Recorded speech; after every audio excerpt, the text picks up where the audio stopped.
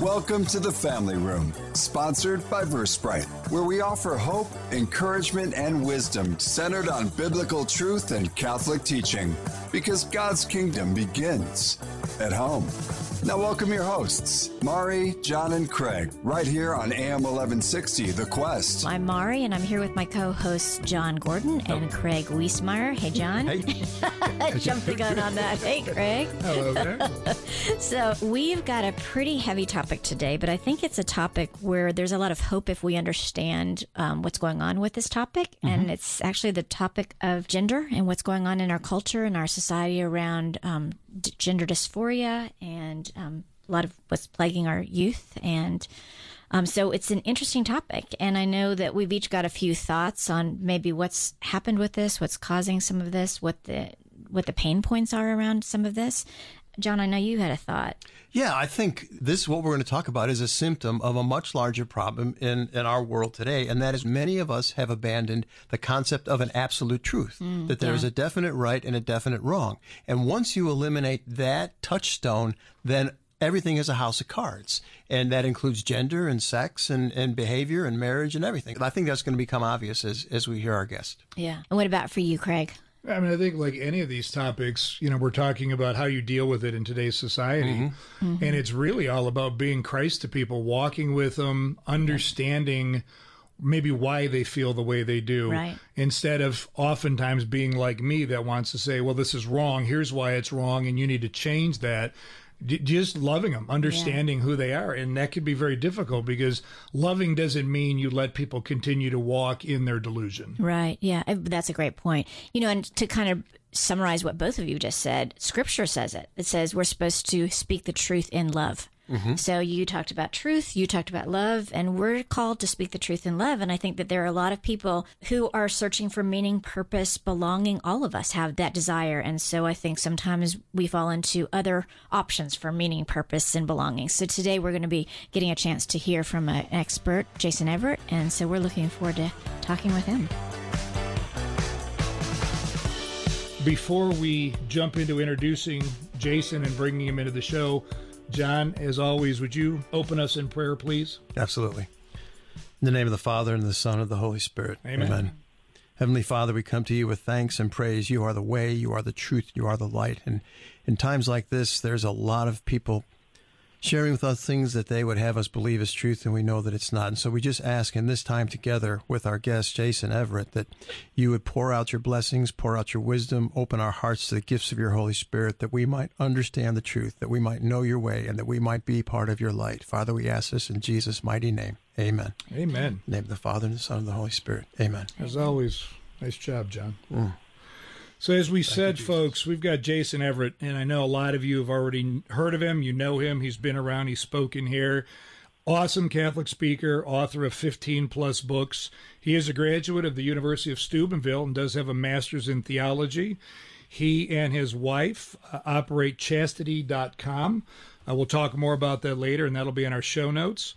He's actually spoken about chastity on 6 different continents. And he's married to Crystalina, who some of you may have heard speak. She's got her own show. They have 8 children, which is an awesome testimony to theology of the body and his faith. And today we're going to be addressing Jason's new book, Male, Female, Other, A Catholic Guide to Understanding Gender. Jason, welcome to the show. Thanks for having me on. Everybody has a different faith journey, and I know you went to Steubenville.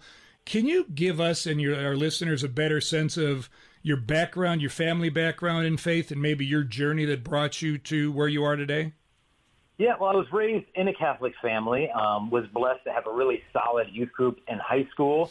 And so when I went off to college at Franciscan University of Steubenville, I got involved in youth ministry, helping out a local youth minister to kind of lead the retreats. And on these retreats, the kids would really open up to me about the stuff they're struggling with, family life, dating, relationships.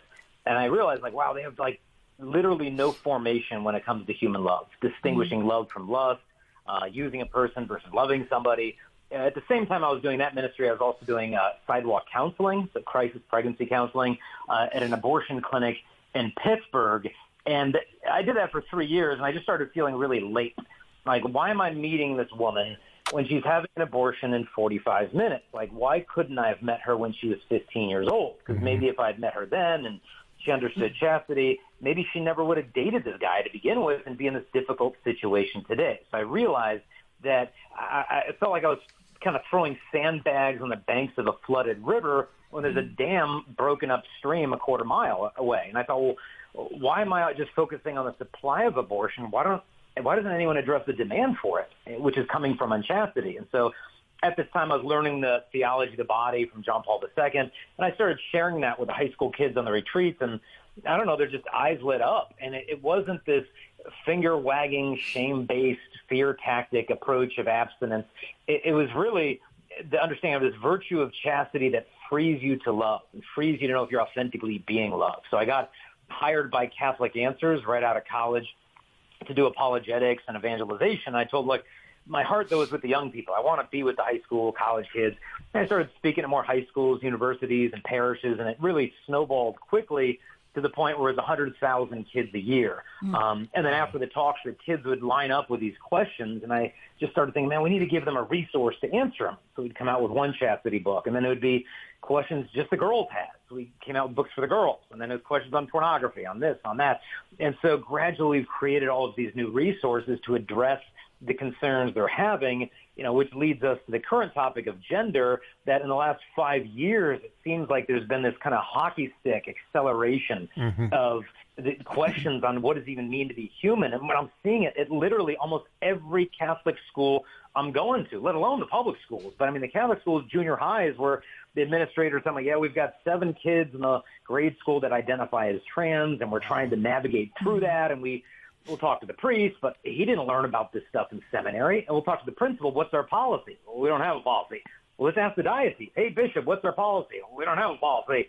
And everybody just kind of scrambling and doing damage control. And I thought, wow, we really just need a resource that can answer the questions that these families are wrestling with, answer the questions that college kids are going through when they have to take some gender studies class. They have no idea how to address these objections. And so that's where we're at now, is trying to give answers. And we created this book to give those answers to the families, to the priests, the educators, and even to the people themselves who may be wrestling with gender dysphoria.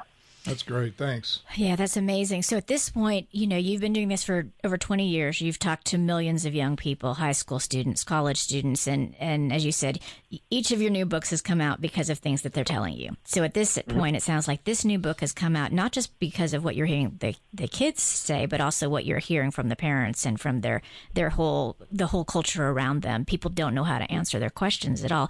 Are there specific things you're starting to hear from the kids who line up to talk to you these days that really flipped a switch in your mind and said, oh my gosh, this is the new dam that's been broken, right? This is something that's brand new, and I'm starting to get questions from these kids that I've never heard before. Yeah, absolutely. I was speaking at a high school down in Dallas, Texas, and a boy came up and introduced himself after the talk and said that he's trans. And we started talking, a very pleasant conversation for a long time. And I started asking him questions about his life and his family. And, he explained he's got 2 older sisters, 2 younger sisters, and they can really do no wrong. I mean, they're doted upon and loved and fawned over. But him, I mean, he's in jiu-jitsu, he's on the swim team, he's got straight A's, but nothing he does is ever good enough, and he's the black sheep of the family.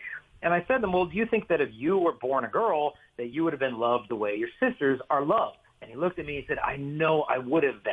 Oh, my gosh. And to me, it's like, okay, there we are. What we're doing here is we're listening to the dysphoria. We're not shaming it. We're not telling you, oh, you're a sin for struggling with this. Like, no, we're saying, okay, where is this coming from? Like, what is the deeper, legitimate, unmet ache or need that this ideology is promising you that is going to answer? And so we've got to, instead of just telling kids, oh, no, gender theory is a heresy, like, we got to listen to their stories and help them to listen to where this dysphoria may be coming from, because more often than not, there's a legitimate need to find your identity, your community, your mission. And if they're not finding that in the church, they're going to go find it on these online groups on Tumblr and Reddit and YouTube that's giving them their identity. Oh, you don't feel at home in an adolescent girl's body? Well, dude, can I just find one adolescent girl who doesn't feel at home in her own body? I mean, but it's okay, sitting in this room, I'm the only one who's ever been an adolescent girl, and I can tell you I was not comfortable in my body as an adolescent girl.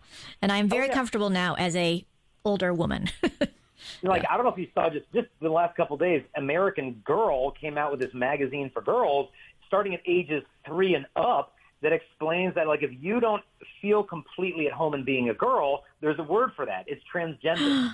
And it's not about necessarily getting surgery. It's just about being your authentic self. Oh, my gosh. And it's like, whoa. It's like, no. That's not about being your authentic self. It's about rejecting your authentic self. Yeah. It's not about affirming the child. It's about affirming their dysphoria. And so, you know, as Catholics, we've got to let the world know that, like, no, our approach is not one of shame and transphobic fear-mongering. It's loving these kids enough to actually tell them the truth. Yeah. Yeah. That's a perfect segue, Jason, because we hear all kinds of things touted as the truth. And in your work and just what you've recounted here, the truth is really more apparent than many would like it to be. Can you share just some of the things, like either debunk some of the theories, but talk about things like sex versus gender and the culture's definition of what's right and wrong versus what we know and had known empirically for a long time, what's right and wrong, the truth? Yeah, I mean, well, this is what's tricky is when a person says the word gender, a lot of times we mean different things by that. Some people can be talking past each other. Because the word gender comes from the Greek. The root originally means the manner in which one generates. And so that's, in a sense, sex, right? And the manner in which you generate, the manner in which an organism is organized for reproduction is binary. In other words, there's only two gametes, which are mature reproductive cells, the sperm and the egg. That's it. There's no spectrum. There's no third gamete. There's no in-between. It's one or the other. And granted, there can be disorders of sexual development, but these are not third and fourth sexes, so to speak. Correct. And so biologically, we are a sexually dimorphic species. And so originally, that was very tied into the word gender, the manner in which we generate. Get to the Middle Ages, and the word gender in the English language began being used in grammar, that noun could be masculine, feminine, or neuter. You're talking about the gender of a word. And historically, that's the way in which it's been used. About the 15th, 16th century, the word gender started being used synonymously with sex, but it was still predominantly used for grammar. Then enter the 20th century. About the mid-20th century, we had Dr. John Money, who was a very sick and broken individual who believed that, pornography could be helpful to a marriage. Incest could even be helpful to a marriage because it takes the burden of being the man's only outlet off of the wife. I mean, the man was a really broken individual, and he started promoting the idea of gender roles, that, you could assign sex to a kid at birth, but then, if they have a intersex condition, you can raise them with a different gender role. And so that idea of gender role came about in the 1950s, and the feminists jumped on that, and gender is now a social construct. But nowadays, when people say the word gender, they're not talking about any of that. They're not talking about gender roles. They're not talking about gender as grammar. They're not even talking about gender as sex. Sometimes you say a gender reveal party. I mean, we're talking about the sex of the baby. But predominantly the word gender today is being referred to as this inner sense of self, that my gender identity, what I feel as a male, a female, both or neither or somewhere in between, that's my true self, my perception of my gender identity, which is not only distinct from sex, but can be altogether divorced from sex. And that's where the church would say, now we've gone too far.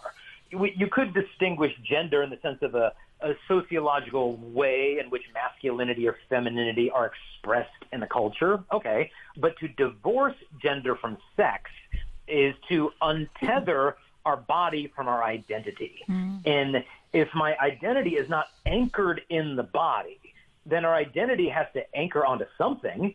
And so it's going to attach to our personality.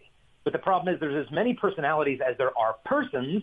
And as a result, everybody will be entitled to their own personal gender. And that's what we're seeing with 18 genders, 27 genders, 57, 58, endless, infinite numbers of genders that some universities will talk about.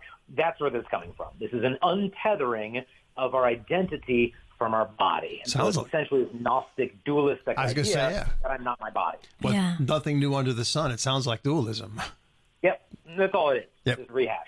Wow. And so gender is actually, at this point, it's a belief system. It's what we believe about ourselves, not... Yeah, it's your self-perception. Or how you feel. Yeah. I mean, I remember listening to an interview, and I can't remember where it was, so I won't try to quote it, but I remember the interviewer recounting that a person identified their gender, I'm going to get the terminology wrong, but it was like squishy or fluffy or flamboyant or something like that. And it was like a kind of a personality thing. That was their gender. It was just a complete misunderstanding of what it is. Wow. Well, I mean, that is translating now into kids being Furbies, right? They're animals, and we're feeding into that whole system as well. But what I like about what you said, which is interesting, is because there is truth. Truth is tied to science, true science. You mentioned earlier the doctor that was kind of broken, and I know our sexuality a lot has come out of Kinsey's studies. And if you understood who Kinsey was, his interviews were all pedophiles in prison and things like that. So the research we're getting is not valid. However, in writing your book, you've spoken with scientists, physicians that seem to be grounded in truth. And I know you did a podcast with, and forgive me if I get her name wrong, Dr. Michelle Cretella on Lust is Boring. What are some of the critical things you've derived from her and from your studies, talking about puberty blockers, talking about what the results of that are? What is the science really saying in your research? Yeah, well, what the culture is telling the young people is that if you don't feel at home in your own body, or you feel a discordance or an incongruence between your body and your identity, then step number one would be social transition, changing your name, your bathrooms, your clothing to kind of ease your dysphoria. But you might want to take it a step further, which would be puberty blockers. Now, this is often the drug Lupron that's given to chemically castrate male sex offenders, and they're giving it to 8, 9, 10-year-old kids, saying, well, we're just putting a pause button on puberty to give you more time to decide if this is the right change for you. But this is not a pause button. This is a fast-forward button to cross-sex hormones. Because literally almost 100% of the time when a kid goes on puberty blockers, they'll eventually move on to cross-sex hormones. But when you go from puberty blockers to cross-sex hormones, you're sterilized for the rest of your life if you go from one to the other.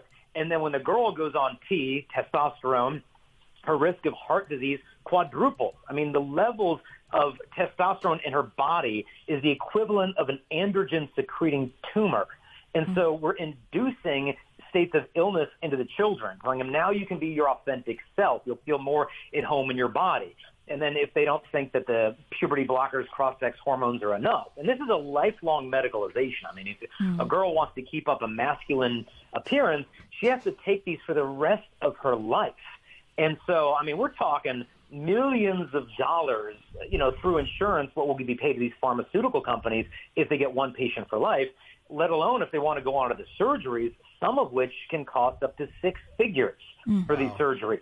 And they say, well, insurance should cover it because this is a diagnosable mental health condition of gender dysphoria.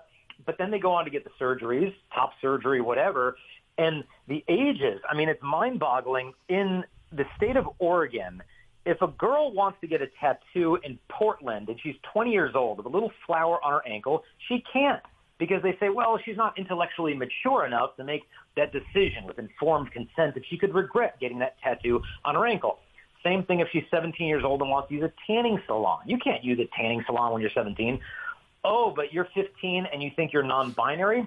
Well, you can get a radical double mastectomy without your parents' permission at the age of 15 throughout the entire state of Oregon. They're giving double mastectomies to 12-year-olds in Oakland, 13-year-olds in Los Angeles, telling them now you'll feel at home in your own body. And then these girls turn 24, 25 years old, and they look down at their scars and they say, what did I do? What did you adults let me do?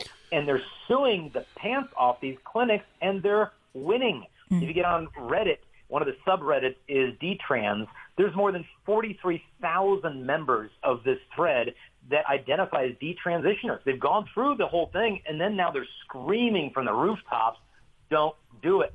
The problem is not, you were not born into the wrong body.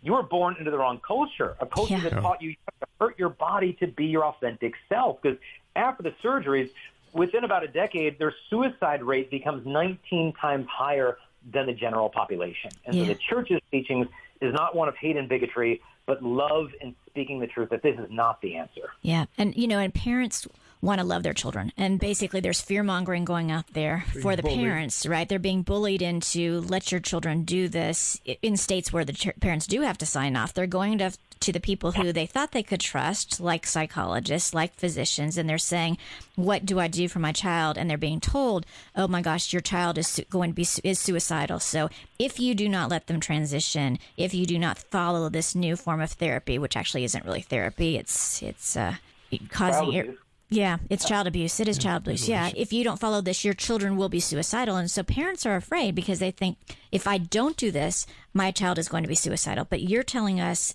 the statistics are actually the opposite, Jason. Is that right? Oh, yeah. I mean, you look at the studies when the girl starts going on the cross-sex hormones, her rates of self-harm go up. And so the suicide narrative is an extremely powerful one. Well, they'll tell the parents, like, well, would you either like to have a live daughter or a dead son? Yeah. In other words, go along with this, or you're the one putting your child's life at risk. And it is true that children who experience gender dysphoria do have a higher suicide risk. Where this is coming from is that when you look at the population of people who commit suicide, 90% of them have a diagnosable mental health disorder. And more often than not, when a young person experiences gender dysphoria, that's one point in a constellation of mental health challenges or trauma in that kid's life. About 40% of the girls who identify as trans are also autistic, high-functioning autism. You've got anxiety, oftentimes history of family dynamics, of insecure attachment. You've got all kinds of stuff going on. I know one anesthesiologist, and he's told the doctors at his hospital, don't even ask me to give anesthesia to one of your patients if you want to give them some gender affirmation surgery. He said, look, I've looked at the medical charts. I see the autism, the depression, the abuse, the trauma. And he said, to put these kids under the knife, promising them that this is going to fix it all, he said, that is malpractice, and I will have nothing to do with it. You are collaborating with a mental illness at this point instead of actually treating it. And that's why hormones and surgery are not the answer to mental health issues. What's needed is for them to listen to the dysphoria. And 80% of the time, when a kid experiences gender dysphoria, they will naturally come to identify with their biological sex on their own. And that's why if you try to go to a place like the Netherlands, Finland, Sweden right now, they're backing off now. It's hard to get these drugs now because they realize, wait a minute, by putting these kids on puberty blockers, we're actually stopping the process that leads to resolution in the least harmful way. And these are the countries that pioneered it, and now they're reeling it back, whereas America is one of the few that's dumb enough to keep running and putting the pedal to the metal because we haven't had enough lawsuits. But trust me, they're coming, and they're coming fast. As you think about this from a family room perspective, Jason, what guidance can you give us or our listeners to say, all right, we've talked about the truth. We've talked about these things. Can you help us get our head wrapped around conversations that families should have, parents to children, children to parents? As you got ahead of the curve from the abortion clinic to chastity, how can we get ahead of the curve? Well, one thing is, like, when your kids are young, praise their gender. Like, when you do nighttime prayers, thank you, Jesus, for making Joseph a boy. You know, and that we pray that one day he would be big and strong like daddy or whatever. Like, so you're affirming them. And also, like, even if your kid engages in behavior or interest that might be gender nonconforming, where, hey, my son's really into plays and theater, go cheer for him. Show up. You know, like, show him that he can be the man who God has created him to be without having to fit into some narrow, stereotypical, rigid box of what a boy has to be. Girl likes to play with trucks and guns. Go to the shooting range with her. Amen. You know, so she can realize, okay, you know, I read one feminist. She said, a woman is a person with a female body and any personality, not a person with a female personality and any body. Oh, that's great. That's really good. So what we've got to do is help them to realize that if you look at gender stereotypes, they try to get a person to conform your personality to fit into your body, meaning your body is female, so you better be into this and that. And if you're a male body, you got to be into shooting deer and drinking beer and watching NASCAR. Gender theory makes the opposite mistake. It tries to get a person to conform their body to match their personality. And we've got to be able to explain the world is a big enough place for us not have to fit into these narrow stereotypical boxes. And this explains why a lot of the girls are getting the mastectomies, are identifying as non-binary. They call it rapid onset gender dysphoria, where these teenage girls are like, it's too much to fit into this Instagram image of womanhood. I'm out of here. And it's not necessarily that they want to be a boy. They just don't want to be a girl. And so they find a home in these titles of non-binary or whatever. And, Abigail Schreier wrote a terrific book on this called Irreversible Damage. I really recommend that to any parents who may have an adolescent girl that's toying with these thoughts. But as parents, you got to be on top of it. Your kid's going to, especially a public school, and they're teaching this garbage from kindergarten. Either sound the alarm to all the parents, or get your kid out of that school and homeschool them if you need to, or a good Catholic school. Move if you've got to move. But these kids are having these questions, and if their school is sold out with this ideology, time to find a new school as far as I'm concerned. Yeah, and you mentioned the book Irreversible Damage, and that was the one that really opened my eyes to a lot of the statistics around this that we're not hearing. You stated the statistic a few minutes ago that 80% of the time it's going to resolve on its own. What alarmed me was that this is attack on women. This is really attack on women, because the original folks who dealt with gender dysphoria were originally mostly young boys or men. And the number of women was very, very low. But now the numbers have totally shifted, and it's young women. And her point is the whole issue of this is kind of that adolescent angst that people go through. In the Middle Ages, they might have had fainting spells. I know my generation, there was a lot of bulimia and anorexia when you had this angst going on. The next generation was a lot of cutting that was going on. So these social contagions that are really hitting our girls. And now the social contagion is not cutting or anorexia, which the mental health profession recognized was negative. It's this transgender dysphoria thing going on, and this gender dysphoria. And so what's happening is that the girls are, instead of being helped by physicians and clinicians and psychologists, they're being led into the dysphoria in terrible ways. Oh, yeah, it's a whole new form of the old thing of self-harm that's endorsed by the medical and educational communities. And so we've got to speak up and not be afraid as parents, as educators, in our workplaces, because a lot of people are not in agreement with this ideology. Yeah. They're just afraid if they speak up, they're going to get fired. We have to go into a break right now. You're getting a lot of truth and wisdom from Jason Evert and his new book, Male, Female, Other, A Catholic Guide to Understanding Gender. We'll be right back inside the family room in moments. Sponsored by Versprite on the Quest. In today's world, cybersecurity is critical for your business. Award-winning Versprite provides solutions to protect your company from hackers. For protection now, see Versprite.com. That's Versprite.com. The Quest thanks Versprite for their support. The Quest presents Pro-Life Minutes.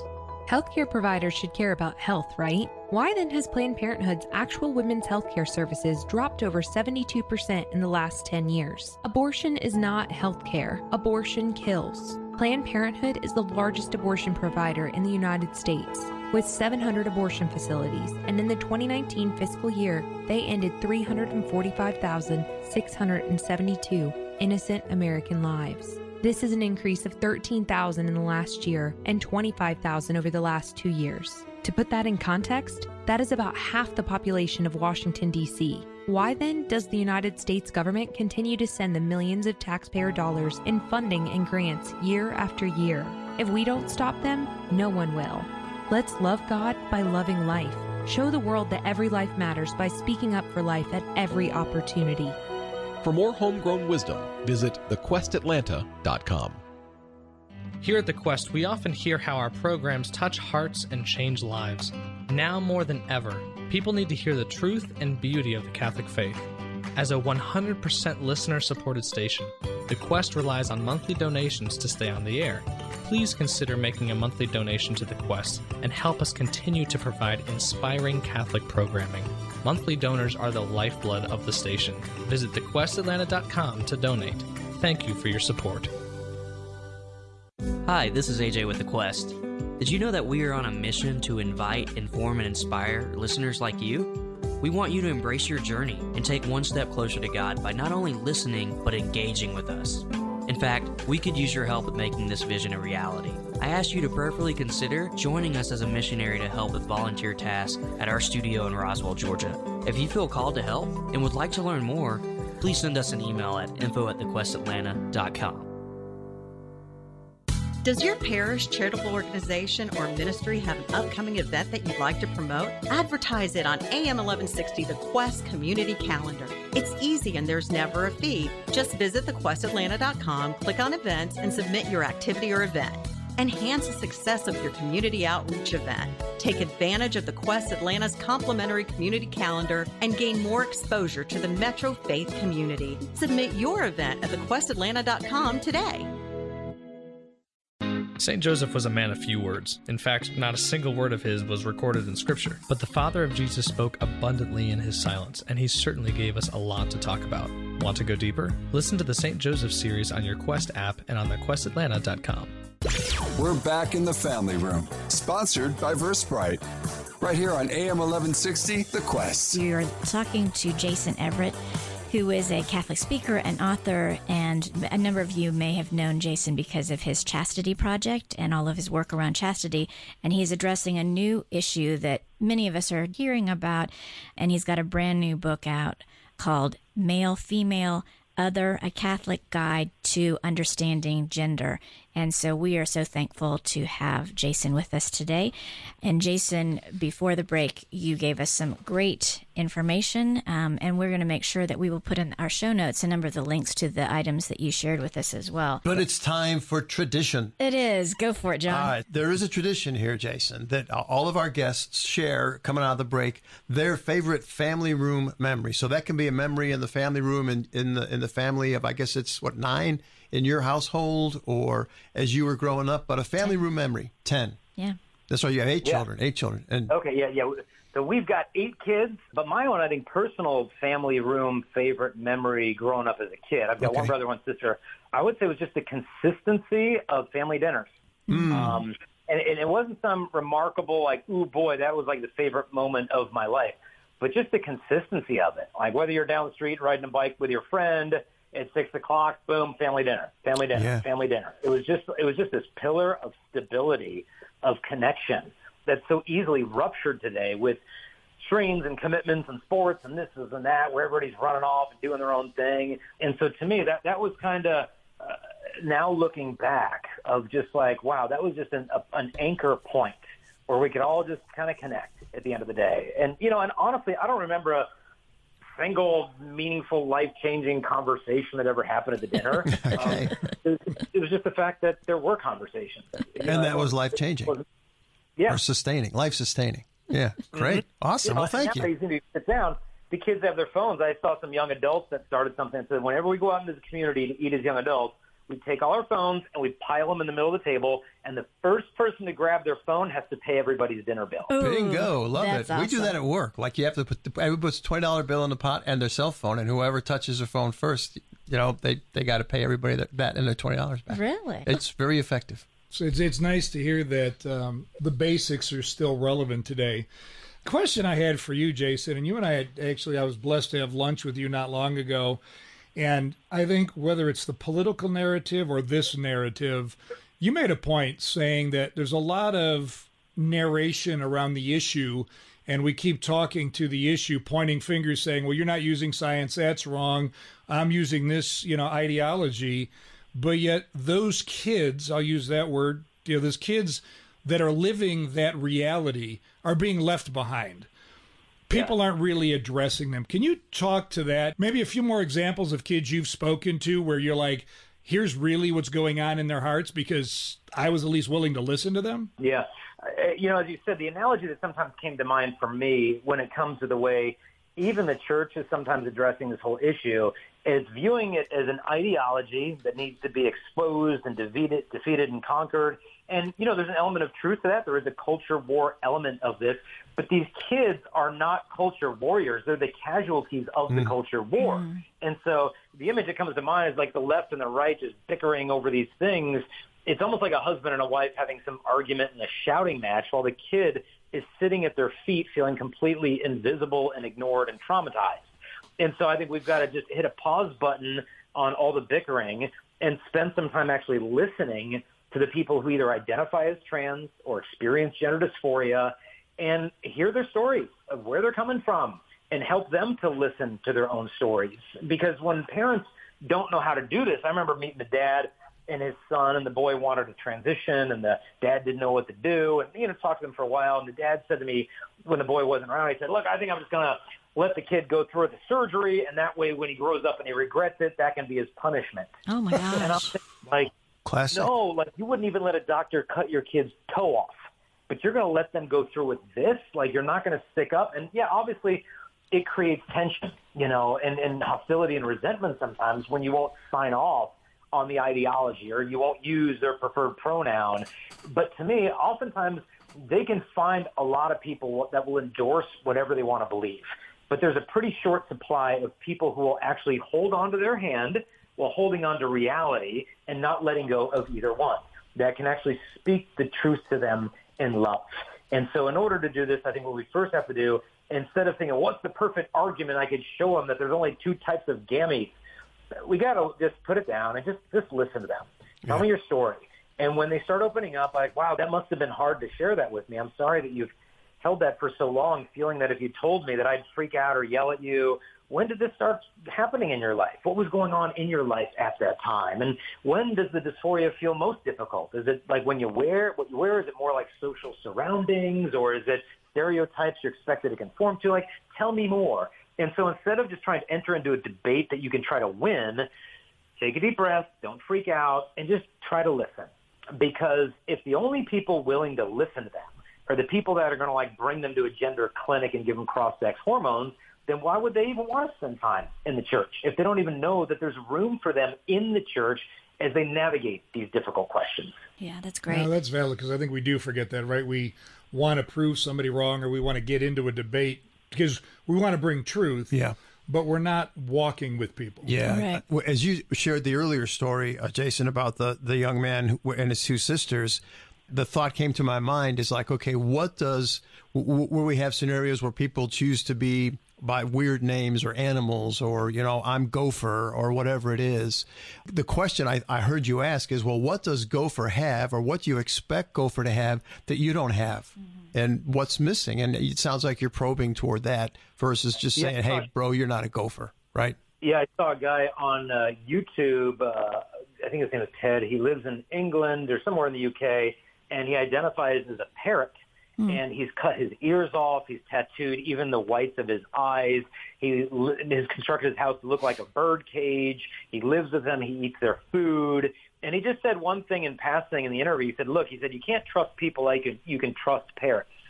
And a lot of people just look at him and laugh like, oh, what a freak of nature. But it's like, wait a minute, there's something in that right there. Mm-hmm. That's kind of entry point we got to go into. Like, what made you distrust people? What made you find a home amongst these, creatures, feeling that that's a better place for you? And so it's so easy to write somebody, that's crazy, that's illogical, that guy's a nut.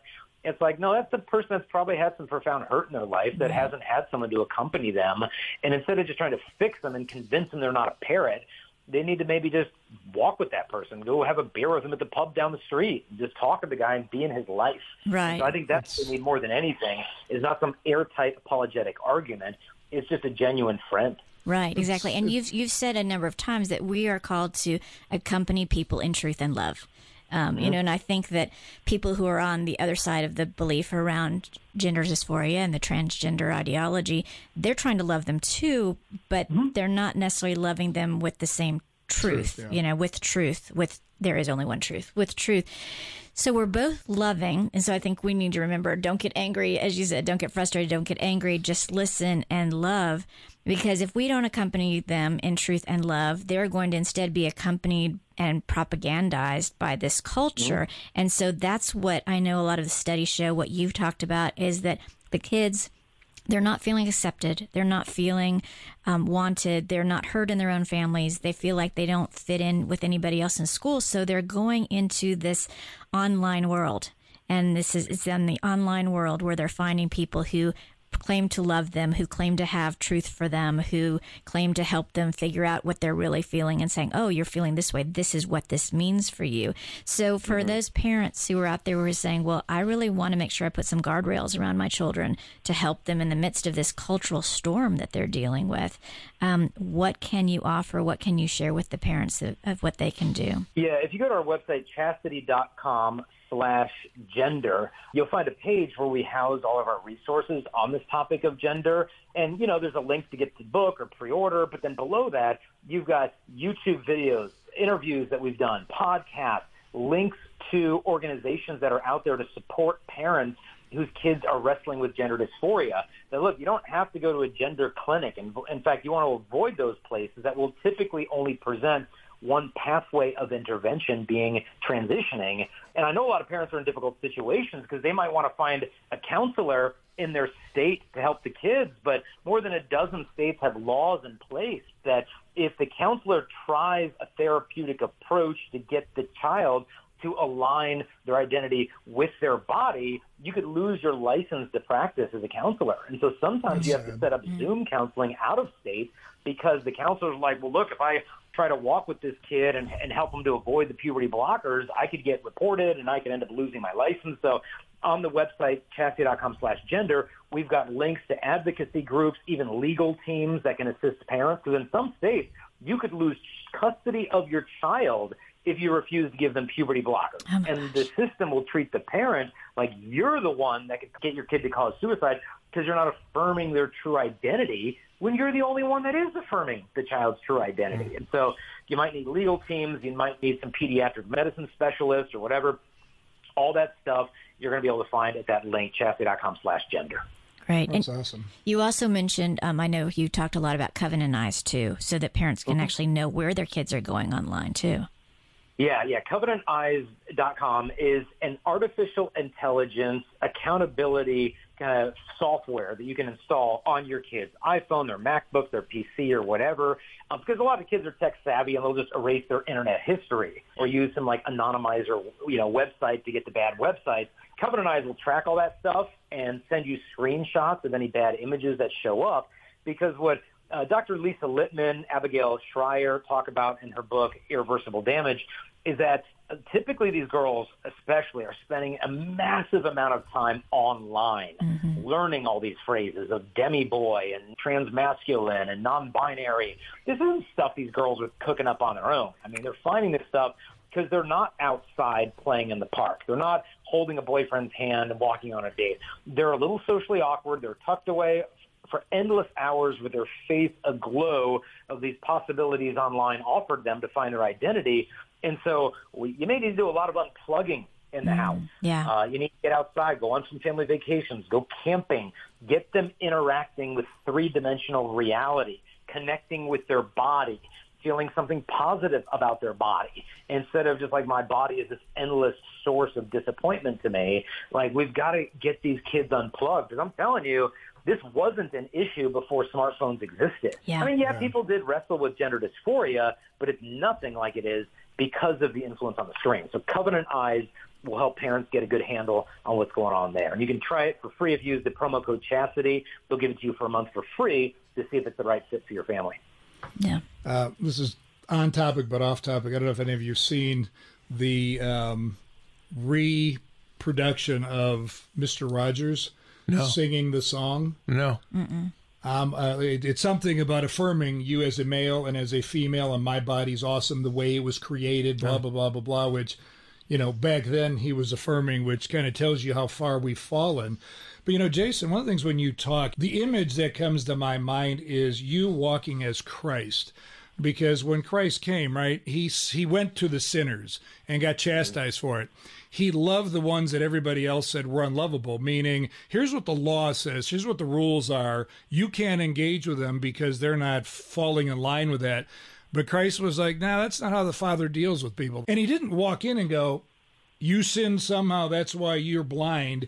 He loved them. He held them. He touched them.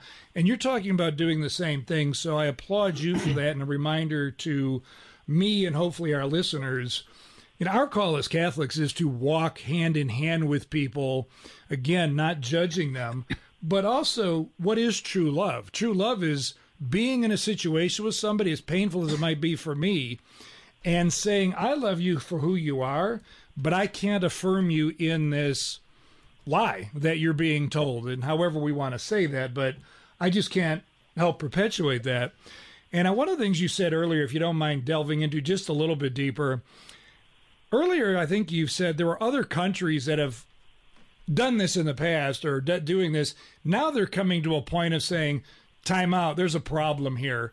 We need to quit allowing this or pushing it. Can you kind of talk a little more around that? Yeah, I'll give you 2 examples. I mean, one, for one, the Netherlands. They're the ones who started what's called the Dutch protocol, which is puberty blockers followed by cross-sex hormones and then surgery. If you want to go get puberty blockers now in the Netherlands, you bring your kid to some gender clinic. They'll say, okay, well, the waiting list is about 1.5 years long, so you're going to have to wait 18 months. Then we're going to review your case, and then we'll make a decision in about 9 months from then whether or not we think puberty blockers are right for you. And in the kid's perspective, it's like, what?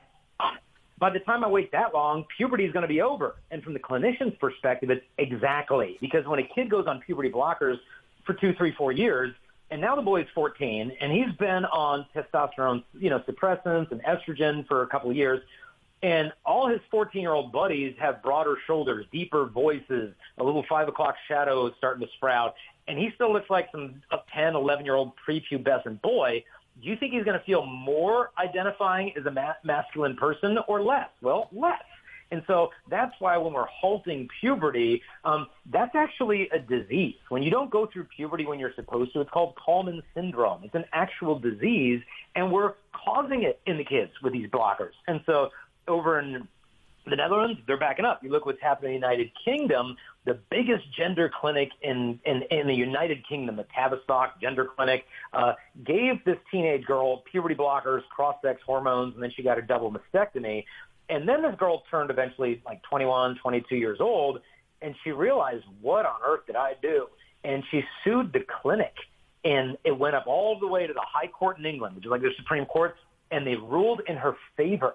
She won the court case against the biggest gender clinic where the declaration was made that a 16-year-old girl cannot have informed consent to take these drugs. Mm-hmm. Now, a year or so later, an appeals court overturned that ruling, and so it's still going back and forth.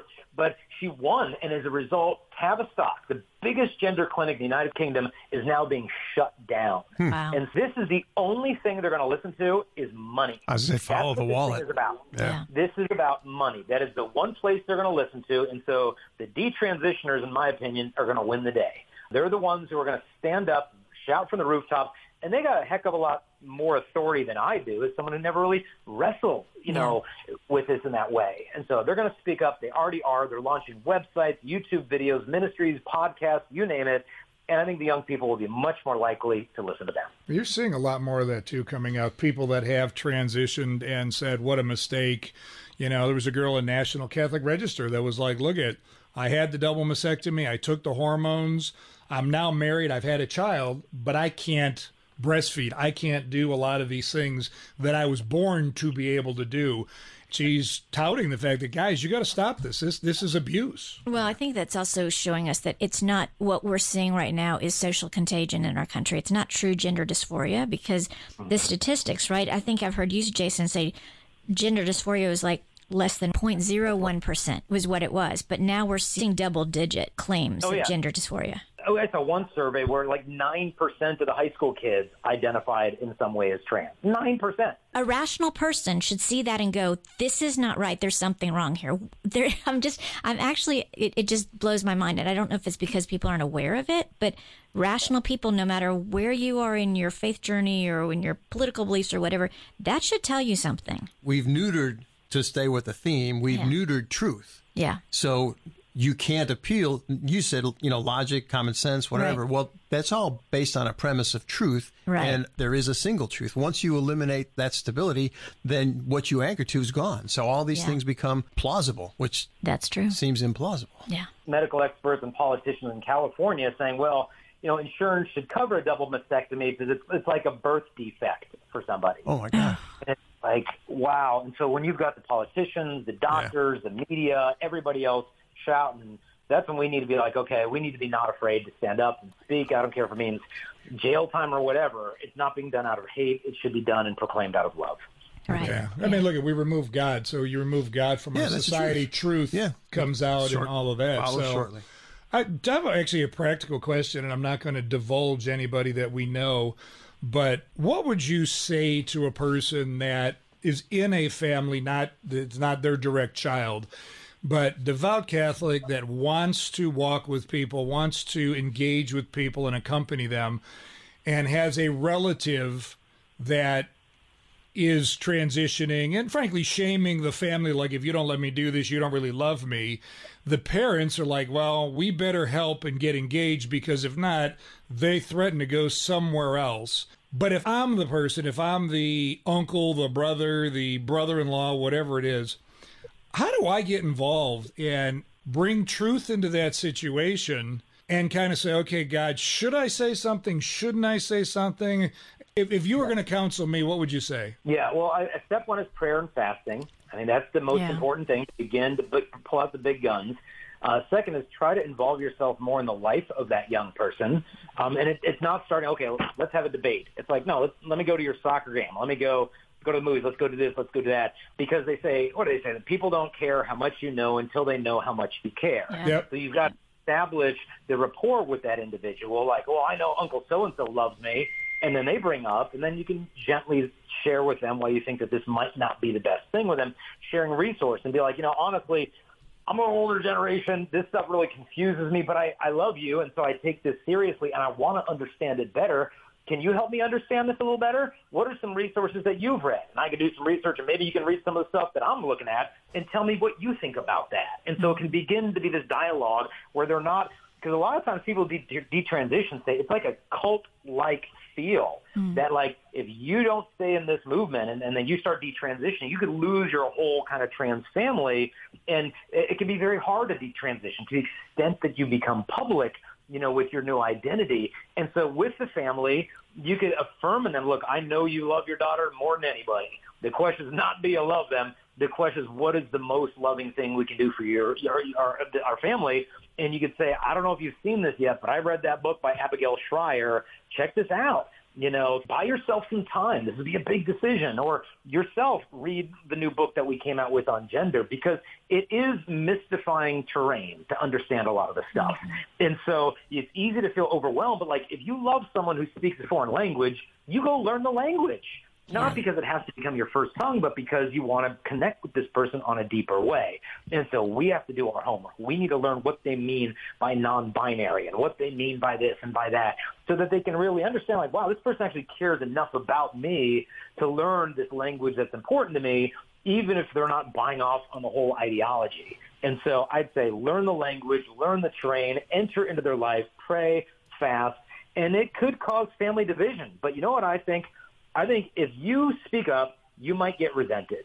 But if you don't speak up, they're going to resent you 10 times as much a decade from now when they realize that this was not the answer and you didn't have enough love and courage to speak up and offer that to them. And just listening to you, I think it gives us a lot of hope in this time, because we can do those things, Jason. We can. And we appreciate so much all of the passion you put into the subject, all of the research, all of the interest you put into this, and all the millions of people you've talked to around this, so that you can help us and equip our listeners to be able to enter into this, accompany people in truth and love. So how can we help you with your efforts? How can we pray for you? Well, one, in terms of helping our efforts, our website is chastity.com. If anyone wants to donate, support the ministry, they can. We also have a Patreon page. So you just go to patreon.com/Jason Evert. And if you join at the tier, it's like a $20 gift, we'll just send you the book for free. For people this month who are joining us on Patreon who want to subscribe for $20 a month to support the mission that way. But, more important than donations, for the, Chastity Project, the 501c3, is donate your prayers, donate your intercession, your fasting, your chaplets, your masses, your rosaries, because if there's any fruit that's going to come forth from the book on gender, it'll be born through intercession, redemptive suffering, prayer. So we need an army of intercessors behind the work that we do if it's really going to be fruitful and lasting. Amen. And on that note, Jason, would you close us in prayer, please? Sure. In the name of the Father, the Son, the Holy Spirit. Amen. Amen. Father in heaven, we thank you for the gift of our bodies. We thank you for making us in your image and likeness. We pray for all the people, both young and old, that they may be wrestling with their identity, with their bodies. Please help them to understand that if they come to you, you'll give them rest, because your yoke is easy, that your burden is light, that Jesus, that you have a plan for their life. Give comfort and peace to the families, a spirit of encouragement, not despair, that may be wrestling with this, to give them a spirit of perseverance, that this might be a bit of a marathon, but that you're with them in the midst of the struggle, and to send the Holy Spirit upon these families, to give them the words that need to be spoken, the consolation that needs to be poured to the hearts of the young people that they might not despair. And Mother Mary, just wrap your mantle around our families to protect us from the evil one and intercede in a powerful and healing way for the families that may be wrestling with this. As we pray, Hail Mary, full of grace, the Lord is with thee. Blessed art thou among women, and blessed the fruit of thy womb, Jesus. Holy Mary, Mother of God, pray for us sinners, now and at the hour of our death. Amen. Saint Joan of Arc, pray for us. Father, Son, and Amen. Amen. Jason Evert, thank you so very much. Listeners, thank you for being with us today. Please join us again next week here in the Family Room, where we offer hope, encouragement, truth, and wisdom for families. Thanks for hanging out with us in the Family Room, sponsored by Versprite. For more info, go to thequestatlanta.com.